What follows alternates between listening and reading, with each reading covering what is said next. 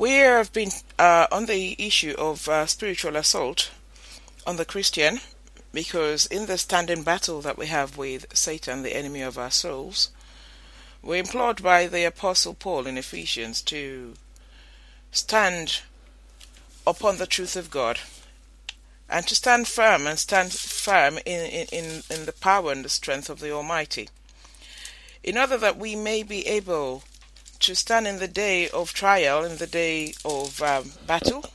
And believe me, for a Christian, every day is a day of battle. So Paul says to us, we are to be strong in the Lord and in his mighty power. And we're to put on the full armor of God, so that we can take our stand against the devil's schemes. For our struggle is not against flesh and blood, but against the rulers, against the authorities, powers of this dark world, against spiritual forces of evil in the heavenly realms. So we're implored to therefore put on the full armor of God, so that when the day of evil comes, we may be able to stand our ground, and after we have done everything, to stand. We must keep standing. There can be no sitting or complacency for the believer in this present world. We are in a battle, and that battle is going to last all the days of our lives. And there are very many ways in which Satan attacks us. Very many ways. And majority of these ways are so subtle we wouldn't even know. And this is exactly why Paul said, so that you may be able to stand against the devil's schemes. So in talking about the devil's schemes, the wiles of the devil, we've been looking at different areas, and for a while now I have been talking of depression. Depression is one of Satan's schemes to destabilize the Christian and destroy any believer's testimony. Now we know that in the book of Revelation, talking about the saints who have passed through this world before us, in Revelation 12 verse 11, it says they overcame him. This is this same battle with the enemy. Says they overcame him by the blood of the Lamb and by the word of their testimony. They did not love their lives so much as to shrink from death. Every Christian must be prepared to lay down his life, his or her life, for the gospel. Yes, every Christian must be willing to lay down his or her life for Christ. In the same way that Christ laid down his life for us. However, we cannot equate both sacrifices, because Christ's atonement was the only acceptable atonement for our sins. So, as such, because of that, we have passed from death to life and from condemnation to acceptance by God the Father. So now we're sons of God. And so we will have to make sacrifices. We will have to make sacrifices in our lives. No sacrifice we can make will ever be as great as that made by our Lord, but we are called to make sacrifices. And primarily, we have to give up our affection for the world. We simply have to give up our affection for all things worldly. We have to sever our ties with the world. Now, I'm not saying live a reclusive lifestyle and don't talk to people and don't mix with people and don't make friends. That'd be stupid. Like Paul said in Corinthians, he said, I'm not telling you not to mix with the sexually immoral and the impure of this world. He said if that is the case, you'd have to leave the world. But he said, I'm telling you to resist one who says he's a brother who is impure and sexually immoral. So you see, we will have to necessarily leave the world if we want to keep ourselves so perfect that we do not mix with sinners. We have to. If we don't mix with sinners, how then will we be able to tell them the good news of Christ? How can we divulge the message of the gospel if we do not mix with people? If we're only going to walk amongst the saved and live among the saved and only interact with the saved, then we deceive ourselves, because our Lord himself did not walk amongst the self-righteous and the perfect and good people of the world. At least so they thought they were. He mixed with those people who needed the mercy of God, who believed they needed the mercy of God, those people who needed the salvation of God. And this is exactly how we're supposed to be. But then, of what use is a depressed Christian? Because now we've been talking of depression. A depressed Christian has no testimonies. That's not testimony for Christ. That's not testimony for Christ, because it depression contradicts the gift of joy which we receive from our Lord Jesus Christ. So you see, in the early centuries, for quite a few centuries after the birth of the church, there are many Christians who gave up their lives, and I mean physically, because of the gospel, because of Christ, because they were told, these people during the Roman Empire in those days, they were arrested and tortured and punished, and they were told to offer sacrifices to pagan gods and renounce the name of the Lord Jesus Christ, and these people refused to, and they were killed in the most horrific manner, in very many ways. Sometimes an entire family will be killed and tortured one at a time so the others could see and quickly, withdraw, but they did not. They stood firm against the violent wiles of the devil, because obviously the authorities in position at the time in power who were doing all those things to them were led by Satan, incited by Satan, controlled by Satan. But these Christians stood firm, and the joy of the Lord that was in them was what kept them going. That was their strength. The joy of the Lord that was in them. Because, a lot of, in some instances, the executioners actually gave their lives to Christ at the point of having to kill those Christians. They would refuse to, saying these people, what they have must be so true. What they have must be so valuable. If these people are willing to, having tortured them so much, and now we're threatening them with beheading, and if they're still willing to die for this salvation they say they have received, then it must be worth it.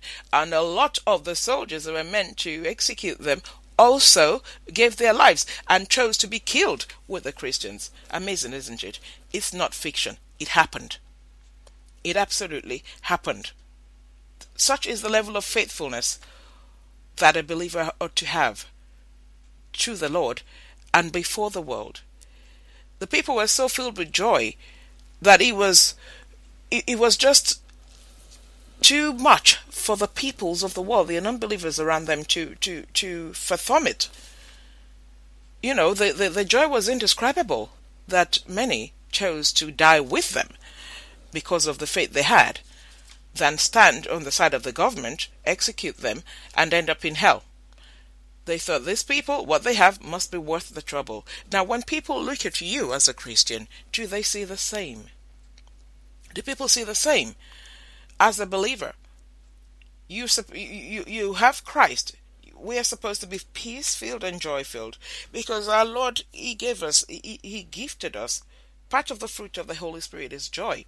And if we look in John chapter 15, verse 9 to 11, as the Father has loved me, so have I loved you. Now remain in my love. If you obey my commands, you will remain in my love, just as I have obeyed my Father's commands and remain in his love. I have told you this, so that my joy may be in you, and that your joy may be complete. Is your joy complete? If you're a believer. Now, if you're a non-believer, I'm not surprised. I will not be surprised if you have no joy. As a matter of fact, non-believers do not have joy. They have happiness, and we all have happiness. We all go through moments of happiness and moments of sadness. Yes, the seasons come and go in everybody's life. There are certain things that would happen to us now make us feel happy. But then when that thing, the particular thing that makes us happy, stops or is taken away, we're back where we were. But the joy of the Lord is one that is with you no matter what. Under any circumstance, under every circumstance, whether good times or bad times, tough times or easy times. I had a young man come to my door two days ago and showed me his ID card and said he was from the census office, and said, "Oh, did you receive the letter we sent to you? Because your family has been chosen as one of the families in the country to help us with our survey." So I said, "Oh, well, I did get the letter. Apologies, actually. I didn't read it because I just thought it was a letter just telling us the census was over or something." I said, no, actually, we're asking you to please participate. So I said, okay, do come in. And I started to answer all his questions. I don't usually do surveys. I find them so tedious and boring. But this guy, I just liked him. So I thought, okay, come in then. And for 2 hours, he was asking me all kinds of questions about things, my work, my children, everything, my family. And then he got to the point and said, okay, this is part of the government's questionnaire. Are you happy? I said, absolutely. He said, okay, on a scale of, he said, were you happy yesterday? I said, absolutely. And he said, on a scale of 0 to 10, how happy would you say you are today? I said, on a scale of 0 to 10. He said, yes, 0 being none, not at all, and 10 being extremely. I said, have you got 20 on your scale? And he laughed. I said, because if that is the case, then I'm a 20. He said, okay. He said, what about yesterday on a scale of 0 to 10? I said, oh, well, same thing. Yesterday I was a 20 as well. Tomorrow I'll be a 20. In a month's time, I'll still be a 20.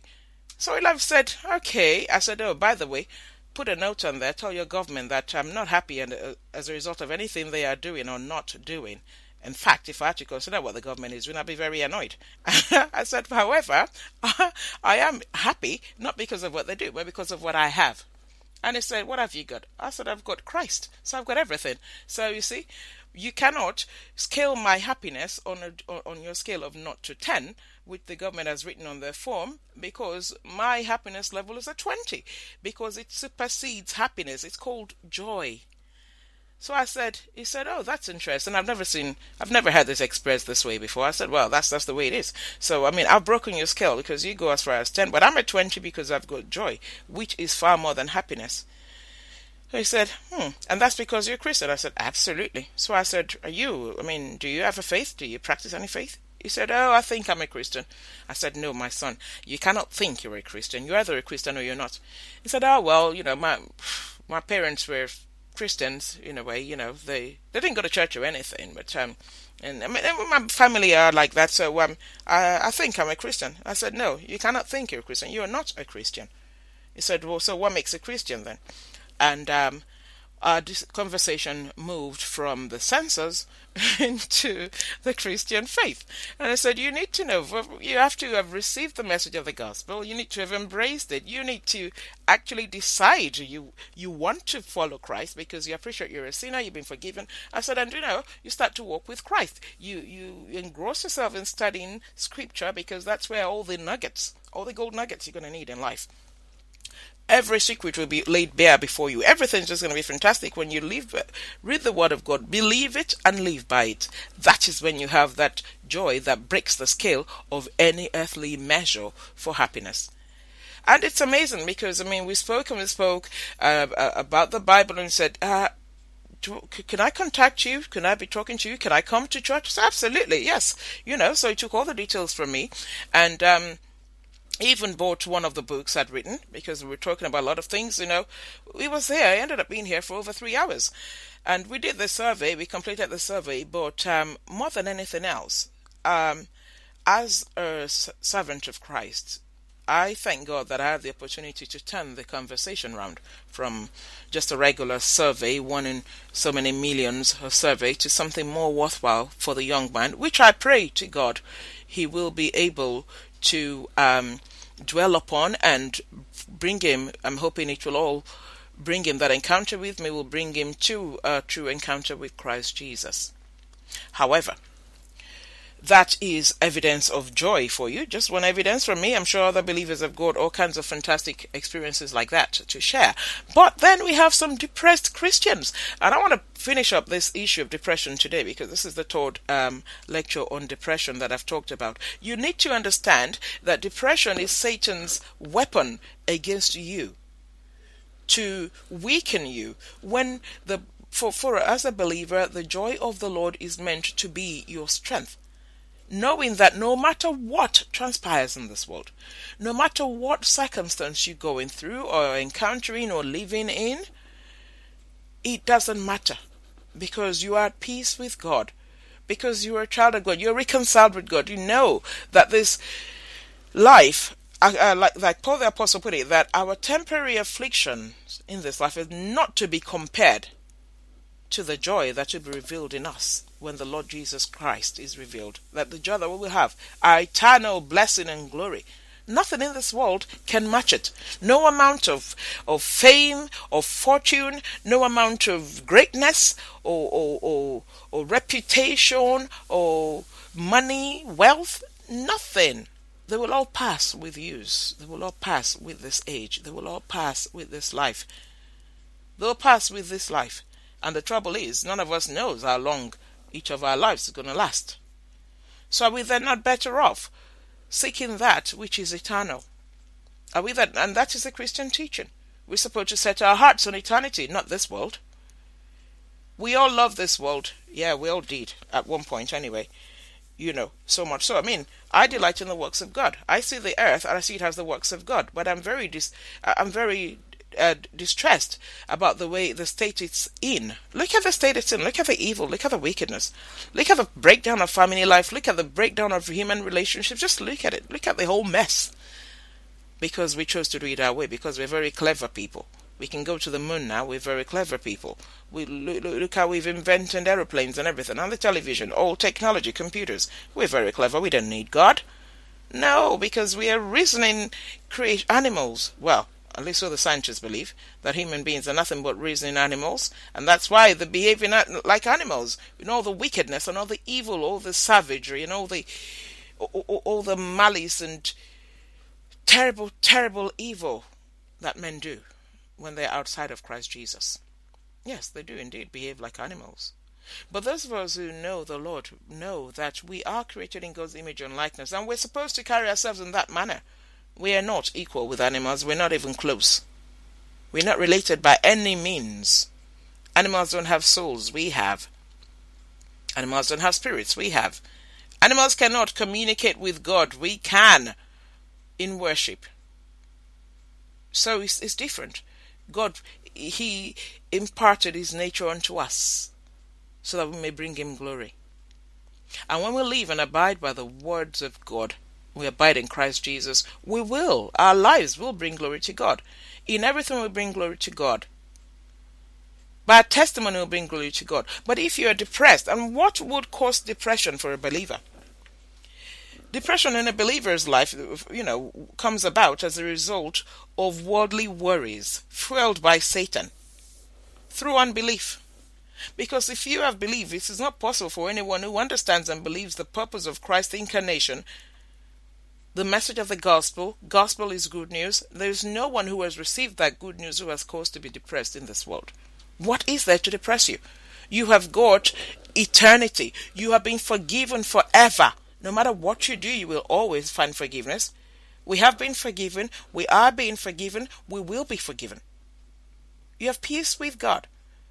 That doesn't matter how many days you have in this world, you're going to spend eternity in the presence of the Almighty, when He will renew all things. God did it before, destroyed the earth and its inhabitants, everything in the earth. It was His earth. He could do whatever He wanted with it. And in the same way, still is. He can do whatever He chooses with it. And He has said what He's going to do. He has not hidden His plans from us. Yet, those of us who belong to Christ, He has said to us, don't you worry about it, because I'm going to renew all things for your sake. I'm going to restore the perfection and the righteousness that I created in the first place for you. You will live there for all eternity. You will not die. I will not condemn you. I will not judge you. You have found favor with me. I will never leave you. I will never forsake you. And it doesn't matter what happens in this world to you, I will always be with you. And even at the point of death, when you were taken away from this world, either because I called you back, or either because you were struck down by the wicked, it will not matter. That's why Jesus said, do not be afraid of those who can kill the flesh and after that do nothing else. But be afraid of the one who, having killed the flesh, can also destroy the soul in hell. So it doesn't matter. And that's the true testimony of a Christian. That's why many Christians over the centuries until this day are laying down their lives for the name of Christ and for the gospel of Christ. The 38-year-old pastor recently in northern part of Nigeria, where it's constantly chaotic because the Muslims there are fundamentalists who are determined to wipe out every infidel, they say. And anyway, so recently, just about 3 weeks ago, this young pastor is 38 years old, had a family of 4 children and a wife. His wife and 3 children were slaughtered, were killed, brutally hacked down. In the middle of the night, these Muslim guys always attack in the northern Nigeria. In the middle of the night, they catch people unawares when they're sleeping. This pastor managed to escape with 1 7-year-old child. His wife and 3 other children were killed, including an 11-month-old baby. And he was interviewed, and you know what he said? He said, I forgive the people who destroyed my family. I forgive them because I trust the message of the Lord, and I thank God that in accordance with His word, In accordance with His promise, my wife and my children are now in the presence of God. They're in the presence of God. They're away from the hassles and the evil of this world. So I forgive them. It doesn't matter. And I will continue to serve. In this place I'm at, He was not willing to escape or run away or flee. He is still serving there. He put his sorrow behind him. Why? Because he was filled with the joy of the Lord. Because he trusts the Lord. I was very humbled when I read that. I was very humbled. That is a true servant of God, not the lunatics who parade themselves all over stages in the trendiest arenas here, not their designer-clad outfit and jewelry, boasting about what they have and what they haven't, and how many jets they've got and how many Rolls Royces they drive, telling you they're men of God. You won't find the likes of them in any dangerous regions in the world. You will not find them there. They are not the type who lays down their life for Christ, let alone for the flock, let alone for Christ. They are the type who rob the flock to enrich themselves. It's not everybody who shows up and claims they're a servant of God that is a servant of God. So, we have these people. This is the testimony. How attached are you? So any Christian who is depressed because of unbelief. And unbelief is a sin before God. Because nothing at all should be more worthwhile to you than the salvation you have received through Christ Jesus. Nothing else in all life should mean anything to you. Nothing else at all in all life should have any greater value to you. Nothing at all. That's what Jesus said. He said, one of his parables where he said the kingdom of God is like a man who's going out seeking treasure. But while he was going, he saw just one treasure of inestimable value. And he gave up all the others, everything else he had, for just that one. That is exactly how it is. That's Jesus said, the kingdom of God. And that is what it is. We're all around this world chasing things and looking for things and wanting this and wanting that and wanting to own this, because that's the standard the world has laid for us. If you're not rich, the world doesn't reckon with you. If you're not famous, the world doesn't reckon with you. The world tells you and dictates to you. You're supposed to have an excess. You're supposed to have an abundance. You're supposed to have a mansion. You're supposed to live in great big houses. You're supposed to have so much wealth. You're supposed to have many cars. You're supposed to drive the very latest registration of cars every year. You're supposed to have a fantastic marriage, with perfect children. You're supposed to look better than you look now. You're supposed to, if you're black, you're supposed to have lighter skin, and if you're white, you're supposed to have darker skin. Your hair is supposed to be very long. You're supposed to wear extensions. Your eyelashes should be very much longer than they are. The world dictates how we should look, what you should eat, what you should wear. You should wear the latest Gucci watch. You're supposed to wear the latest designer jeans. The world tells you all that, and you believe it, so you're running after the world, and you're trying to get all those things. Well, the amazing thing, you're never going to get all those things. Because every time you think you're almost there, Satan will raise the bar, just to keep you chasing, just to keep you discontent and dissatisfied, just to keep you distrusting in God. The people of the world will live like that. They don't know any better. But you, who say you know Christ, what is your business in that rat race? It is indeed a race for rats. What's your business with that rat race? We're supposed to look back. We have been given the greatest treasure of all. We have received the highest calling. The highest calling for me is not to be the president of a country, of the queen, or of any nation, or prime minister, or whatever other interesting titles, or a celebrity or a star. That's not the highest callings. Those sort of callings die with the world. They perish with use.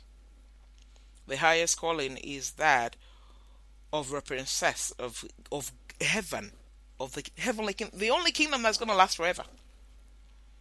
Jesus said, "You are co-heirs with me." Why? Because we are now children of the Most High God. That's the highest calling. Even if I were a daughter of the Queen of England, she's going to die one day, and so will I, from this world, and that's going to be the end of that. People might remember my name. Yes, so what? Of what impact is that going to be? But then, God Almighty, who is my Father, He will never die. We all have earthly parents who will die. I'm a parent to my children. I will die from this world. We are going to, we're going through that process. It's inevitable. But then we have one Father who will never leave us and never forsake us, and that's God Almighty. We have one Savior who will forever remain our Lord, our Master, our God, our everything, and that's the Lord Jesus Christ. And they are from eternity to eternity. They will always be there, and they have promised us a place with them in eternity, that we will always be with them also. So what is there to depress you? What is there to depress you? You are only depressed because you have disbelieved the message of the gospel. That's all. That's the only reason I can find why a Christian will be depressed. Because I find it hard to believe. You'd rather have your reward now. But you know what? Jesus said, if you have a reward now in the world, you have no reward for eternity. Now, say you get the reward today and you die tomorrow. Then of what use is that? A depressed Christian is no testimony for the glory of God. It's no testimony for the name of Christ. You have no reason. You're so unattractive even to the world. Because you're full of depression, you're sad, you're miserable all the time. People don't want to be in the presence of any miserable person. I don't like being in the presence of miserable people. I haven't said in church sometimes, some people, when we're singing and things, and people are just going with the flow, I tell them, listen, this is not a place where you just come and practice religion and just go with the flow. Okay, we're singing a hymn now, yeah. When it's time to praise, you praise. When they say hallelujah, you say hallelujah. You're standing there like a robot. Look, you are going to bring down the mood. Looking at you, I tell them, in fact, last Sunday I said it to some people. I said, I can see some long faces. I don't know what you've got on your mind, but when you're in the presence of God, you better understand where you are. And if you don't think you've got good reason to praise God joyfully, please leave. Because every time I look in your direction, you're almost bringing me down. Absolutely. How much more the world? They're going to look at you and think, well, if that was you're a Christian, aren't you? If that's what your Christianity does for you, you're so miserable and depressed all the time, moaning and grumbling and complaining. You never have enough of anything. You're not happy in the state you are. You're not happy with anything around you. I say, well, if that is, I don't want to have anything to do with Christianity. Do you blame them? Would you blame them? Of course not. But a true believer, a faithful Christian, is one who practices godliness with contentment. It doesn't matter whether you're married or single, whether you've got children or not, whether you've got money or not, whether you're employed or unemployed, whether you're fed or hungry. Like Paul the Apostle said, I have learned to be content in every and any situation, whether in plenty or in lack, hungry or well-fed. That is the joy of the believer, the testimony we have, the message of the gospel, the truth of God. And the amazing thing is, God never actually forsakes his own and never denies us anything that we need. He gives us all that we need. But the sense of greed and lust that has overtaken many is what makes people miserable, because they think, I ought to have more than I have. You don't look at your own self and glorify God, saying, I've eaten today. Doesn't matter what you've eaten. The fact is you've eaten food. I've got shelter over my head. Doesn't matter that it's not a mansion, it's one room. The fact is you did not sleep out in the streets. Some people are like that. You've eaten food. Some people are hungry. You are married. Some people are single. You've got children who are troublesome. Some have none. Whatever it is, be thankful to God. He alone can perfect our situation. But when you're busy looking at what the world is telling you you're supposed to have and where the world is telling you you're supposed to be, the world will only lead you to destruction. The world will only lead you to destruction. And that is why you will be depressed. And depression, unfortunately, can lead into very many other evils. It leads people to spiritism, leads people to join up with cults and things. It leads people into all the sort of dreadful circumstances that actually destroy people. That's why the Bible says that the love of money is the root of all kinds of people. And some people, eager for money, have wandered from the faith and pierced themselves with many griefs. That's what depression will do to you. Lead you into temptation, lead you into situations you shouldn't find yourselves in, lead you into compromise. If you truly love Christ, then you must abide in his word. Simple. He says it. If you are my servant, you will obey me. If you truly love me, you will obey my teachings. He who does not obey me does not love me. It's that simple. It is that simple. The joy of the Lord is the strength of every true believer. Depression should not have a place in your life. It is Satan's weapon against you to destroy your testimony. You cannot afford to give in to him. Uphold the name of Christ. Uphold the truth of Christ in glory, and you will be rewarded.